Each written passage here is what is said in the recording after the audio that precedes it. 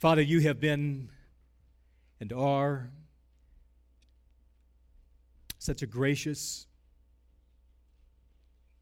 and giving God. There is not a need in our lives that you're not fully, completely aware of, and that you in your grace and your love for us have made provision in abundance. Lord, I pray today as we open your word, we open our hearts. Each one of us come here with needs. Each one of us come here hungry for you. I pray, Father, that you'd feed our hearts, satisfy our souls, recognizing that only you can do that. We are indeed hungry for you and desperate. We pray these things in Jesus' strong name. Amen. Well, this morning we're going to continue on in our series that we've been walking through for the last number of weeks, building on the 10 Commandments, a series I've entitled 10 Healthy Habits for Building Strong Families. I don't think it can be said in such a way that there is no other piece of literature, no other document in the entirety of the world's history that has so impacted the world, the nations, humanity, as God's Word and God's 10 Commandments have. In fact, God's 10 Commandments have so served as the moral architect and the foundation of what has made America great and exceptional in her moral laws. Old Testament scholar Dennis Prager says, referring to the 10 Commandments, they are the foundation stones of Western civilization. He goes on to say Western civilization, the civilizations that developed universal human rights, created women's equality, ended slavery, created parliamentary democracy, among other unique achievements, would not have developed without them. Each commandment is a moral tour de force. Together they present the most compelling plan ever devised for a better life and a good world. As right as he is, we would be remiss if that's all we thought God gave his word for, simply to make a better life and a good world. God gave us the 10 Commandments. He gave us his word to help us recognize our inseparable and desperate need for him in our lives. You see, without God, life does not make sense. It is our relationship with God that brings sense, that brings meaning, brings fulfillment to our lives unlike any other. So many people throughout the history of mankind can attest to and have attested to how trying to live their lives without God has brought meaninglessness and emptiness to them. I think of H.G. Wells, the famous philosopher and historian, who at the age of 61 said, "I have no peace. All life is at the end of the tether." He'd come to the end of his rope, and there was no peace. The famous 18th century George Byron poet said, "My days are in yellow leaf, and the flowers and the fruits of life are gone. The worm and the canker and the grief are mine alone." Dreary words of a man without God. The great literary genius Henry David Thoreau said, "Most men live their lives in quiet desperation." Ralph Barton, who was a famous cartoonist during the 1900s, left this note pinned to his pillow shortly before he took his own life. He said, "I've had few difficulties, many friends, great successes. I've gone from wife to wife, from house to house, visited great countries of the world, but I am fed up with inventing devices to fill up 24 hours of the day." He had everything, and yet he realized he had nothing in life. Why? Because we were created to have a relationship with the living and true God. Well, this morning, I want us to look at trusting God to meet your needs. I think one of the greatest truths that we can pass on to our children, model for our children, is for them to see a relationship that we have with God and that He satisfies our greatest needs in our lives. Mom and dads, grandma and grandpas, aunts and uncles, you're praying for family members that don't know Christ. And you're wondering, how am I going to be able to share the gospel with them? How am I going to be able to share Christ with them? One of the most powerful ways you can do that is how you live your life, showing that God is the relationship that you have that satisfies the greatest need of all your needs in your life. When they see that, they cannot help but recognize that. I want us to look this morning at the 8th commandment in the 10 commandments. It's going to address how God meets our needs. It may not sound like it when you first hear it, but the 8th commandment says this: you shall not steal. You shall not steal. What God is saying in this one commandment is that I will meet all your needs. You do not need to resort to thievery or trying to take matters into your own hands. I will care for you in your life in every respect. In fact, someone has said that you could take all the 10 commandments and put them in these 4 words. For instance, the very first commandment, you shall have no other gods before me. That's called idolatry. When we worship another god, we're stealing from God the glory He deserves. We're also robbing from ourselves because we're made in the very image of God, and we rob ourselves of the dignity and value that God created us to be. So idolatry is found in this commandment that robs us from our dignity and value that God has given us. Murder is wrongly stealing the life of another. Adultery is stealing another person's spouse. Bearing false witness is stealing somebody's good name. So you can see all the 10 commandments are wrapped up in these 4 words alone, this one commandment. Well, this morning I want to try to answer some questions, basic questions from this commandment. Why is it that we steal? Now I'm going to ask you a question. How many of you have never stolen anything in your life? Not one single hand came up. So I'm speaking to a room full of thieves.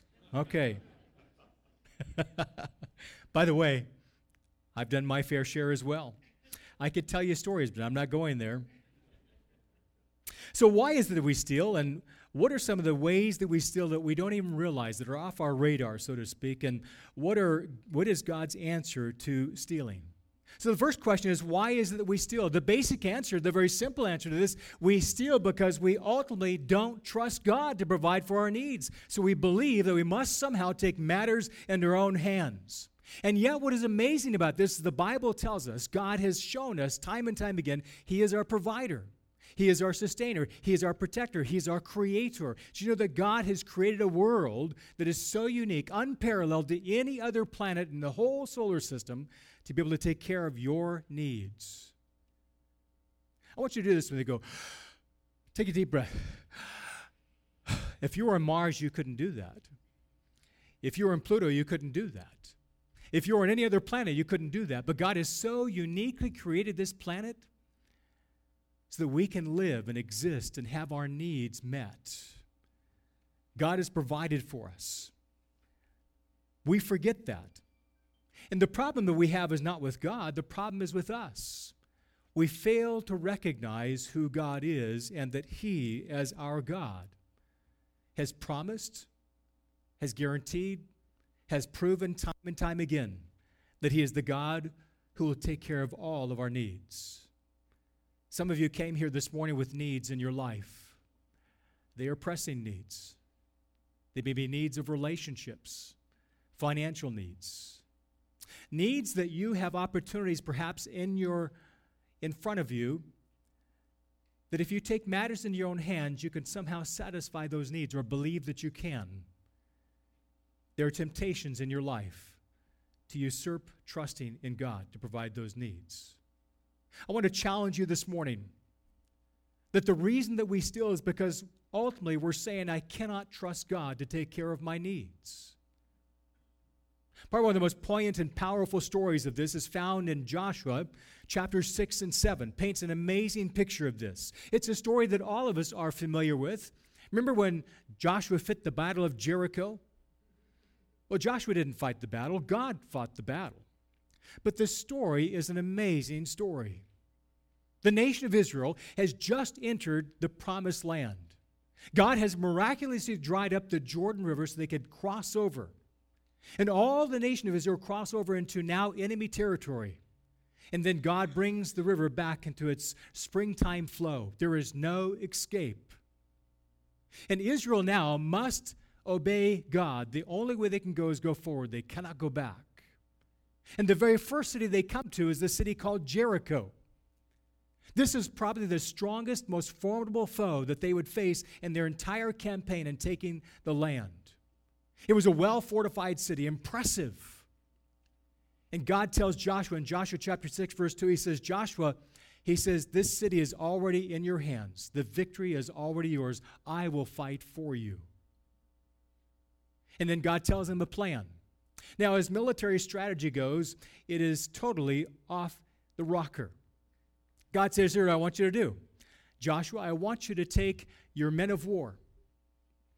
And then I want you to take 7 priests with 7 trumpets and the Ark of the Covenant, and I want you to march around the city of Jericho, which is roughly 8 to 9 acres. I want you to march around the city of Jericho one time for 6 days.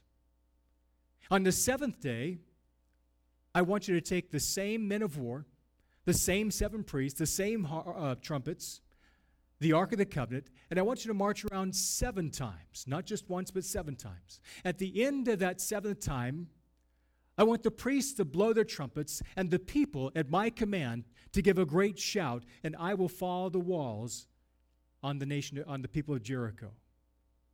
Now, I don't know about you, but that is the zaniest military strategy I've ever heard.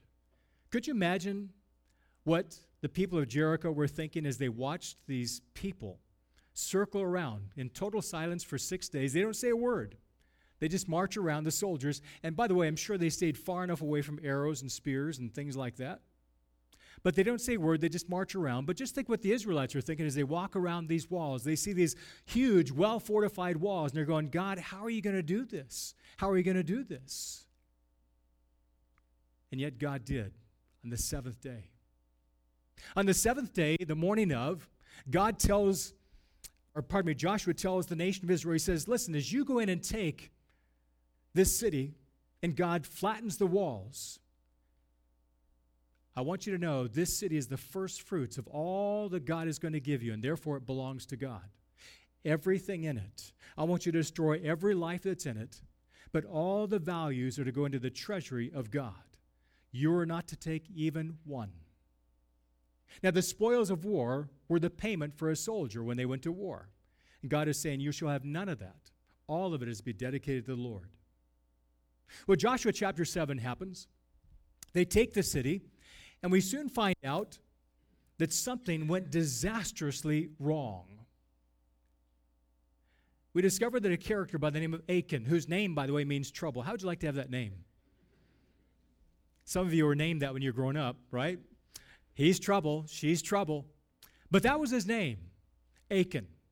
And Achan decided as he stormed the walls of Jericho, he began to see this immense wealth, the gold, the silver, all the designer label clothes, all these different things. And the first thing that began to happen is he began to rationalize in his mind, I could take some of this, just a little bit. So he takes about 200 shekels of silver, which is roughly about 5 pounds, and about 50 shekels of gold, which is a little over a pound, and he finds this, it says, a garment of Shinar, that is from Babylon. Some people believe this is threaded with actual gold. He takes these 3 items, and somehow he smuggles them back to his tent, and he buries them in a bottom of the tent. And everything is great. It seems as though he has gotten away with it. Nobody seems to notice.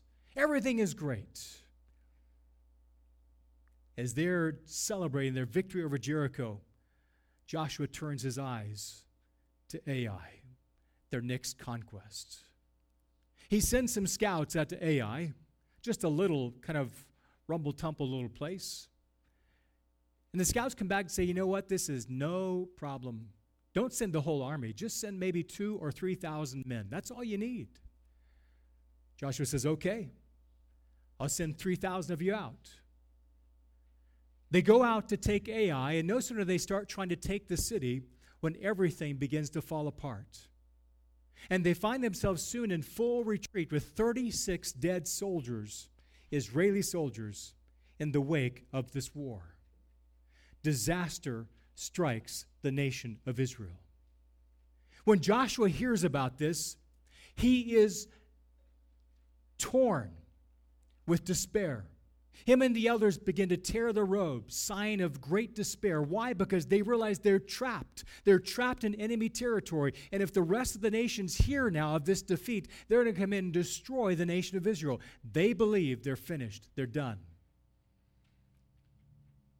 And so Joshua and the elders fall before the ark and they cry out to God.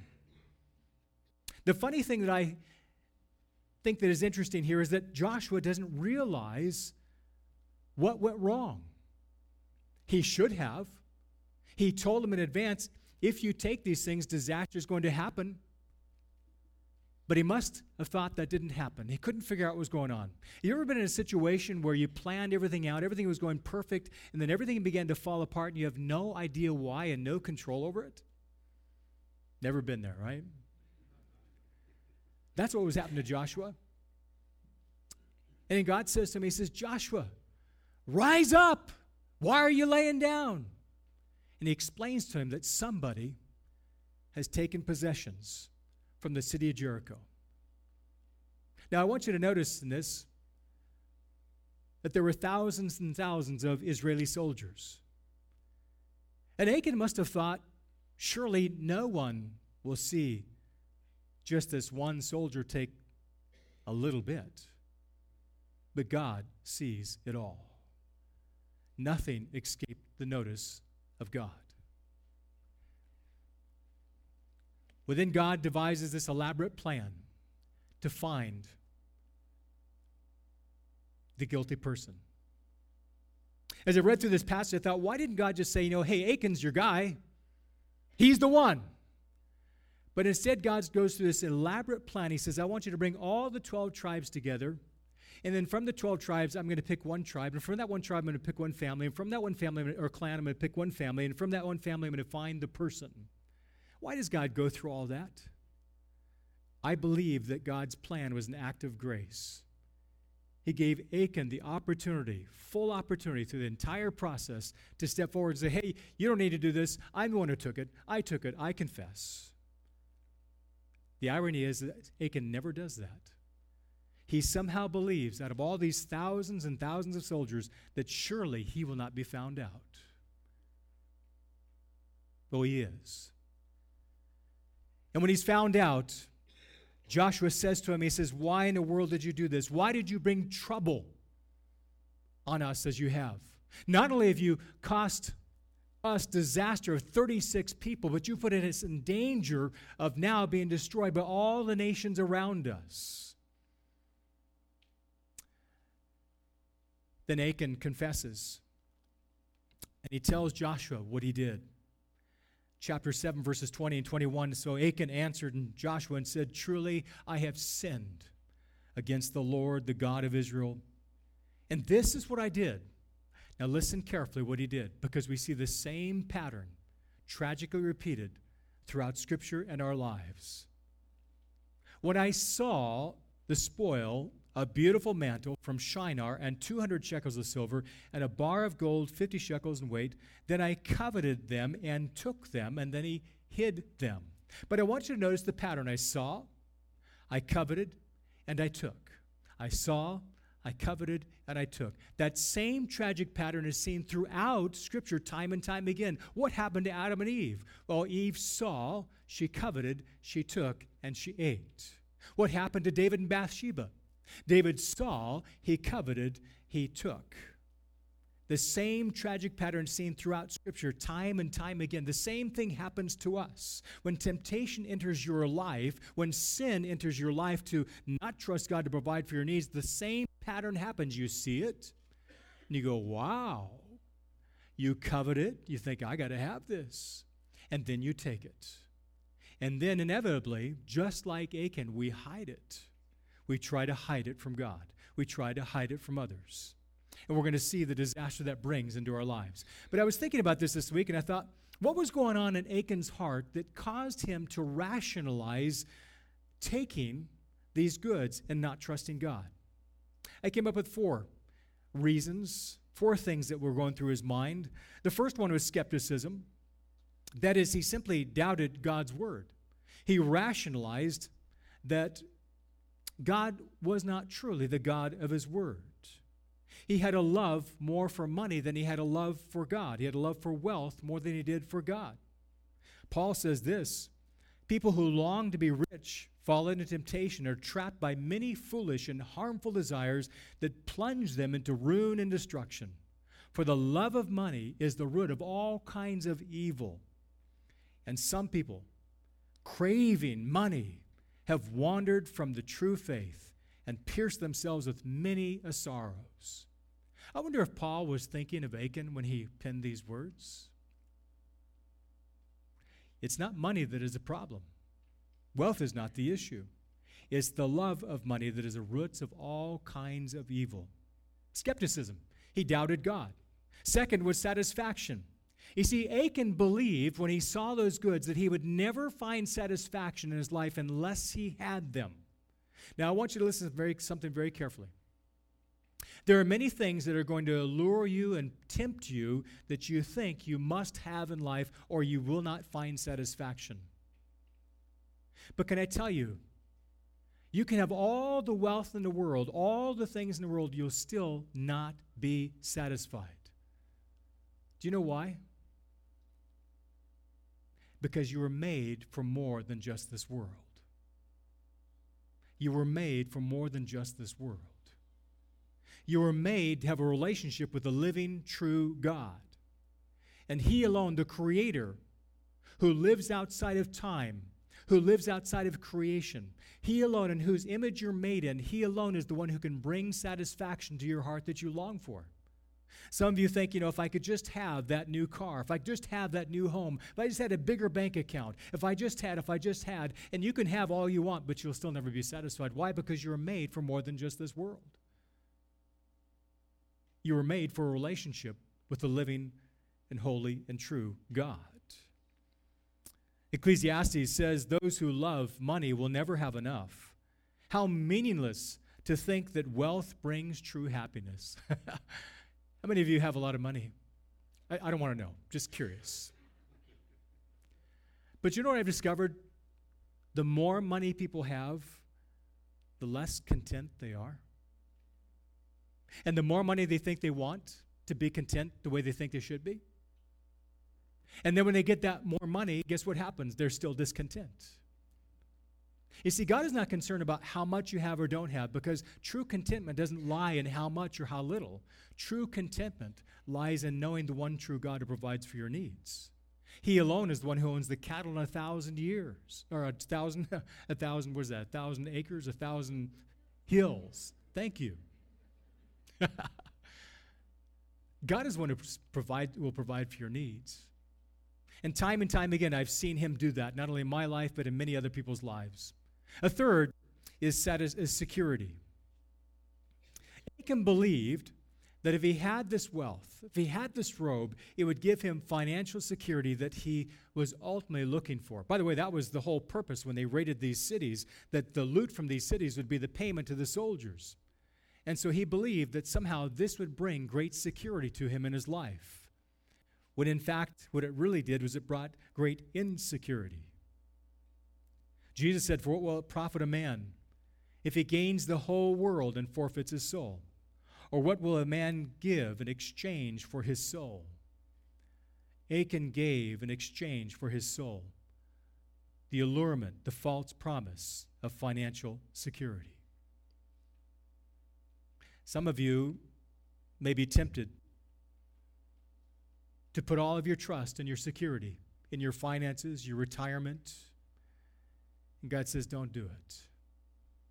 You'll never find the security you're looking for in that. Proverbs chapter 1, verse 19 says, such is the fate of all who are greedy for money. It robs them of life. You'll never find true security or life. Another reason I think that Achan was rationalizing his mind with status. He believed that this stolen property would bring a place of status. It would leverage him to a place of status that he wanted. And who knows what was going through his mind? Can you imagine? Maybe he was thinking when he saw those things, I've been poor for the last 40 years, wandering around the desert. I deserve this. I deserve this. I want to have finances for my family. I want to have a future for them. I want to build a home in this new land. I don't know what he was thinking. But one thing is for sure. By taking the robe, by taking the gold, by taking the silver, he believed somehow it would bring him a status that he was looking for. The only problem with this status was that it was buried in the bottom of his tent, and he couldn't tell anybody about it. What a bummer. It reminds me of the pastor who called in sick one Sunday and went fishing instead. And then he caught the biggest fish he'd ever caught in his life, and he couldn't tell anybody about it. That's where Achan was at. Just think what he was going through. He buried these things in his tent. He couldn't wait to use them, but he couldn't tell a soul about it. You see, the very status that he was looking for, the very security, the satisfaction that he wanted, it could never, ever give him. And yet, even worse, everything Achan had hoped for, everything he hoped to attain, was lost. The tragedy of this story is that God is showing us that when we put our desires, when we put our motives ahead of God, by not trusting Him and trying to take matters in our own hands, it always brings disaster into our lives. For Achan, it was an incredible cost.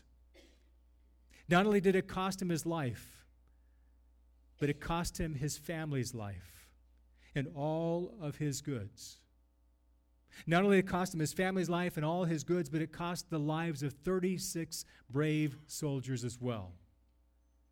The Bible says your sin will find you out.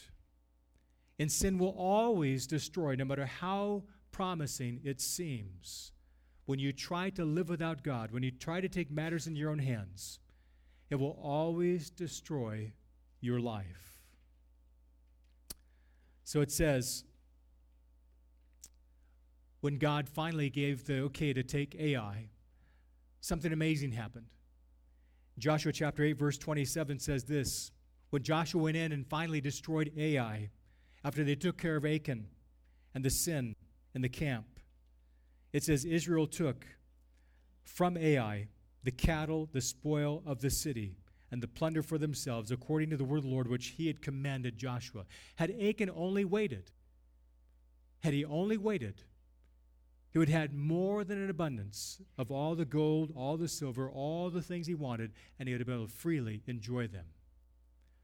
How many times we found ourselves being tempted to usurp God's word, to take matters in our own hands, and had we only waited, God was going to provide. This applies to so many things in our lives.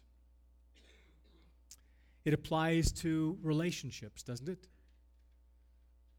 How many young people can't wait to get married, and they long for that relationship, and they skip God in the process. They decide, we're just going to live together. We're just going to sleep together, and usurp God in the entire process.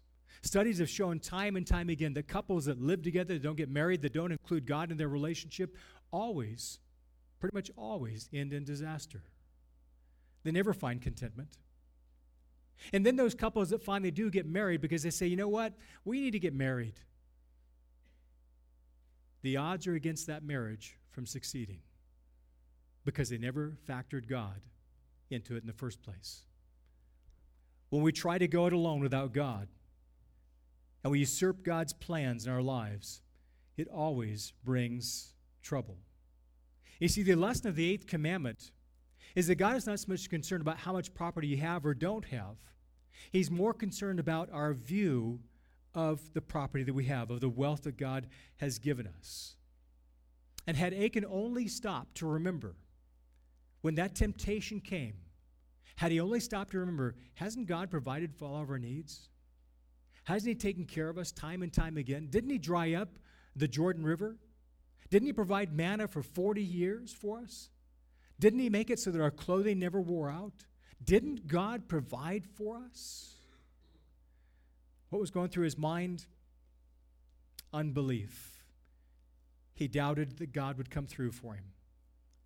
He believed that the satisfaction would come through the stolen items. It never did. He believed security would come through those things. It never did. He believed status would come through those things. It never did. You see, God knows your needs. Can you just say that with me? Say, God knows my needs. I want you to look at your neighbor and say, God knows your needs. God knows your needs before you even know them themselves. Jesus said it this way. He said, for the Gentiles eagerly seek all these things, for your heavenly Father knows that you have need of all these things. But seek first his kingdom and his righteousness, and all these things will be added to you. Do you believe that? Do you believe that you put God first and say, God, I'm going to trust you for my relationships. I'm going to trust you for my finances. I'm going to trust you for my health. I'm going to trust you for my future. I'm going to trust you for my plans. Do you really think you can trust him? He says you can trust me.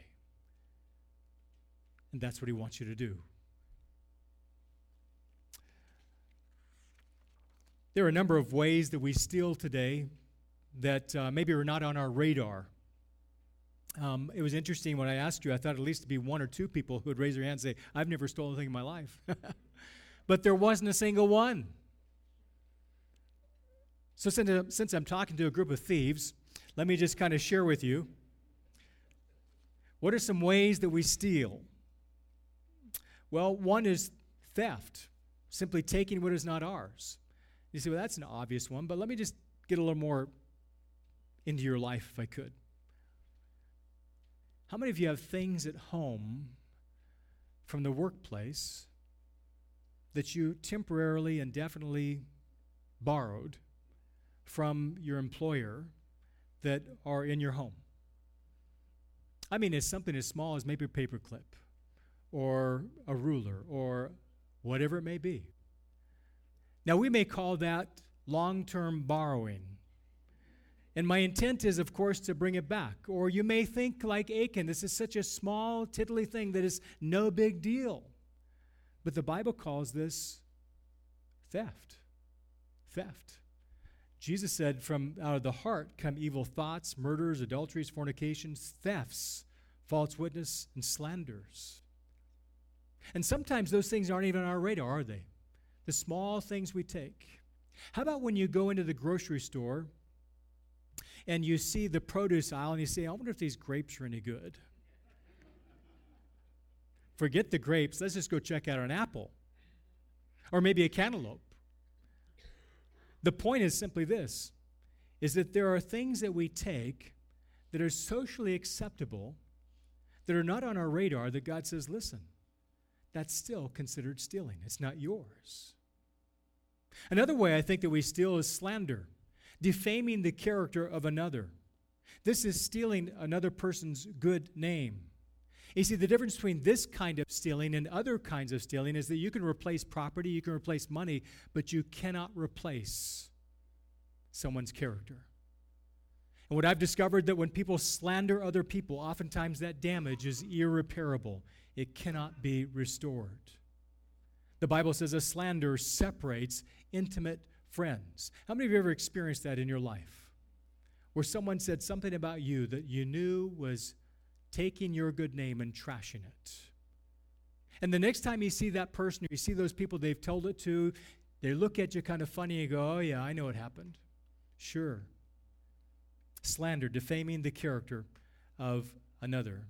Shakespeare said, who steals my purse steals trash, but he that filches from my good name makes me poor indeed. The Apostle Paul said this, let all bitterness and wrath and anger and clamor and slander be put away from you, along with malice. Be kind to one another, tender-hearted, forgiving each other, just as God in Christ also forgave you. Let all slander be put away from you, forgiving each other, just as God in Christ also forgave you. The temptation to slander to steal a good name from somebody else reveals that you have a heart of unforgiveness, a heart of bitterness. And when you're tempted to thieve, to steal somebody's good name, it is telling you that I'm still wrestling with unforgiveness in my heart. But the Bible says we're to forgive each other just as God in Christ also forgave us. Another way I think that we steal is stewardship, misusing our time, our talents, our treasures. One of the common things that we oftentimes think today is that people think, this is my life. I can do what I want with it. As long as I don't hurt somebody, I'm okay. Do you know what? Your life is not your own. The Bible says this, in fact, in Colossians chapter 1, verse 13, he says that we have been translated from the kingdom of darkness into the kingdom of light. What the Bible is saying there is this, is that your life is not your own. You either belong to the kingdom of darkness or you belong to the kingdom of light, one of the two. The Bible goes on to say this, and we all know this from experience, that your time, your treasures, your talents are really not yours. You can't recapture time. Once it's gone, it's gone. You only have so many days. The treasures that you have, you think, these are mine. I've worked for them. I've worked hard for them. You know what? You're going to leave those to somebody else. You have them only on temporary loan. And you're merely the steward of all that you have, your time, your talents, your treasures.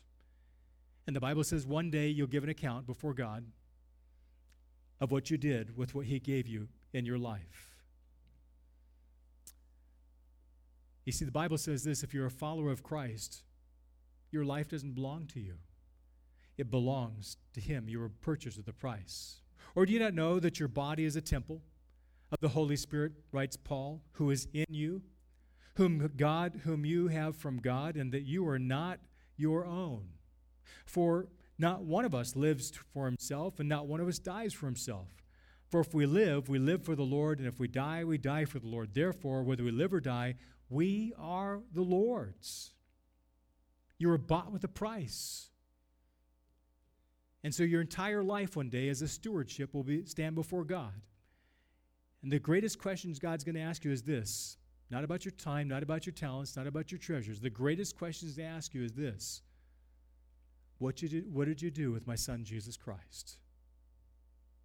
Did you accept him or reject him? Did you do God's will with your life or not? This is the greatest question that we have to answer. Solomon, when he wrote the book of Ecclesiastes, some people believe he wrote this in his middle life crisis. And he said something at the closing of this book that I think is very fascinating. He was looking back at his life, and he was reflecting on not only his life vanity upon vanity are his life, but he was also reflecting on the fact that the only good thing to do in life is to follow God. And he closes with this bit of wisdom. He says, young people, it is wonderful to be young. Enjoy every minute of it. Do everything you want to do. Take it all in. But remember that you must give an account to God for everything you do. Remember that you must give an account to God for everything you do. Young or old, if we stand before God, we'll have to give an account for our lives. So what is God's answer to stealing? Let me sum up in one word. It's contentment. It's learning that I can trust God and be content with Him providing for all my needs. Paul said it this way, not that I speak from want, for I have learned to be content in whatever circumstances I am. Contentment in life is not something that is instant, it's something that you learn. It's learning to trust God to meet your needs, whatever your circumstances are. And contentment is not laziness, it's not complacency, it's not a que sera kind of attitude. It's independent of our circumstances. It doesn't come from things or people. It comes from a choice to trust God for all of my needs. How do you do that? Paul says contentment, trusting God, is learned. It's something you do through experience. If I could call contentment by any other name, I would call it maturity. Maturity is not instant. It's not a one-time experience. It's a lifelong process of growing spiritually and emotionally, of learning to trust God. And maturity, by the way, is not age. I've seen a lot of people that had age but didn't have maturity. Someone said that age is a fact, but maturity is a choice. Contentment comes with maturity, not with age. I thought about this and I thought, well, God's answer is that we need to be content. But what are some other ways that are kind of off the radar very quickly? They're not in your notes, so I'm just going to throw your direction. What are some other ways that we steal from other people? One of those ways is unpaid debts. How many of us have outstanding debts that we've never paid? The Bible says, owe no man a debt but the debt of love. How about intellectual property? Well, we really have a lot of fun with this. What about ideas or things that are intellectual property? I think one of the greatest areas of theft that our nation is facing today is people who choose not to work. People are saying, you know, the government will take care of me. And I've met numerous people who choose not to work because they believe the government owes me. The government will take care of me. The Bible says he who steals must steal no longer, but rather he must labor, perform with his own hands what is good, so that he will have something to share with one who is in need. Elsewhere, the Bible says he who does not work, guess what? He doesn't eat. There should be a lot of thin people around, shouldn't there? But we steal in a variety of ways. But God says the answer to theft is trusting him completely. As I thought about this last week, I was reminded of someone who has tremendously impacted my early Christian walk with the Lord. When I first met her, she was well into her 90s. I've spoken about her over the years time and time again. But her name was Lydia Meyer. She was an old rancher's wife in her mid-90s when I first met her. She used to put Bible college students up in her farmhouse. We were up in the very attic. And I remember as we would finish eating dinner every night without fail, we'd do the dishes, clearing the table, and then she would pull out an old, worn Bible, and she would open it up, and she would read from the passage of Scripture wherever we were at, and we'd talk about what God is sharing with us through His Word. And that inevitably would lead to her telling stories of how God had provided richly for her over the many, many, many years. One story that stands out in particular was during the Great Depression, when it really was a depression, and there was no food. She was a young mom, and there was no food in the house whatsoever. And she wondered, how am I going to feed my family? And she prayed about it. That very same day, without ever saying a word to anyone, the landlord who owned the farm at that time came by, and he just happened to have a bag of potatoes and wanted to know if she could use these potatoes. She reminded me again and again how through many, many years, God continually provided for her and her family in ways that she could have never, ever anticipated. You see, sometimes God lets you experience the pinch of a great need just to see where your heart's going to go. Are you going to trust Him? Or are you going to take matters into your own hands and usurp God's will in your life? When we learn to trust God, we can say with the Apostle Paul, "And my God will meet all your needs according to His glorious riches in Christ Jesus." God wants to meet your needs. He will meet your needs. But He's asking you to trust Him completely. And don't be surprised if God allows you to be in a situation where the temptation is overwhelming, where the pinch of the need is such that you feel like, I have to do something. Where's God at? And God is simply waiting to see, are you going to choose to trust me, or are you going to take matters into your own hands? When we learn to trust God, no matter what, we learn and we experience what it means. That one relationship that satisfies all others is that relationship with God. We understand what that means. Will you pray with me? This morning, with your heads bowed, would you come before the Lord right now and say, Lord, forgive me, Lord, where I have put people or things or money before you. Lord, forgive me where I have made plans to take matters into my own hands and have forgotten to include you. Right now, would you say, Lord, I want to make a commitment with my life. I choose to trust you completely for all my needs. And Lord, I recognize that you'll meet those needs in ways that you choose and the time that you choose. I surrender my trust to you. I thank you that you're my sustainer, my creator, my provider, my protector. And now I declare my trust, Lord, that you are my all. Lord, would you help me to walk in what it means to fully trust you? Maybe you're here this morning, you've never placed your trust in Jesus Christ.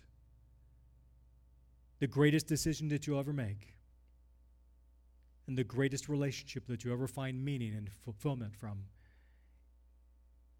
is from the God who created you and is calling you into a relationship with himself through his Son, Jesus Christ. Right where you're sitting right now, would you say, Lord Jesus, I ask you to come into my life, that I would know what that relationship is, of fulfillment and meaning and significance.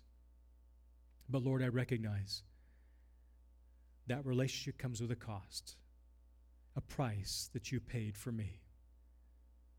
You gave your life on the cross as a ransom for my sin. You died in my place for my penalty. You died for my sin. And I believe, Lord Jesus, that you came to save, to rescue, and that you are my Savior, and there is no other. I ask you to forgive me of my sins and come into my life, that I would know a true relationship with the living, eternal, almighty, holy, and completely trustworthy and loving God. Come into my life right now, I pray, Lord, and help me learn what it means to walk with you in relationship. I pray this, Lord Jesus, in your name, and I give you thanks. In Jesus' name, amen. I'd like to stand and sing our final song, Open the Eyes of My Heart.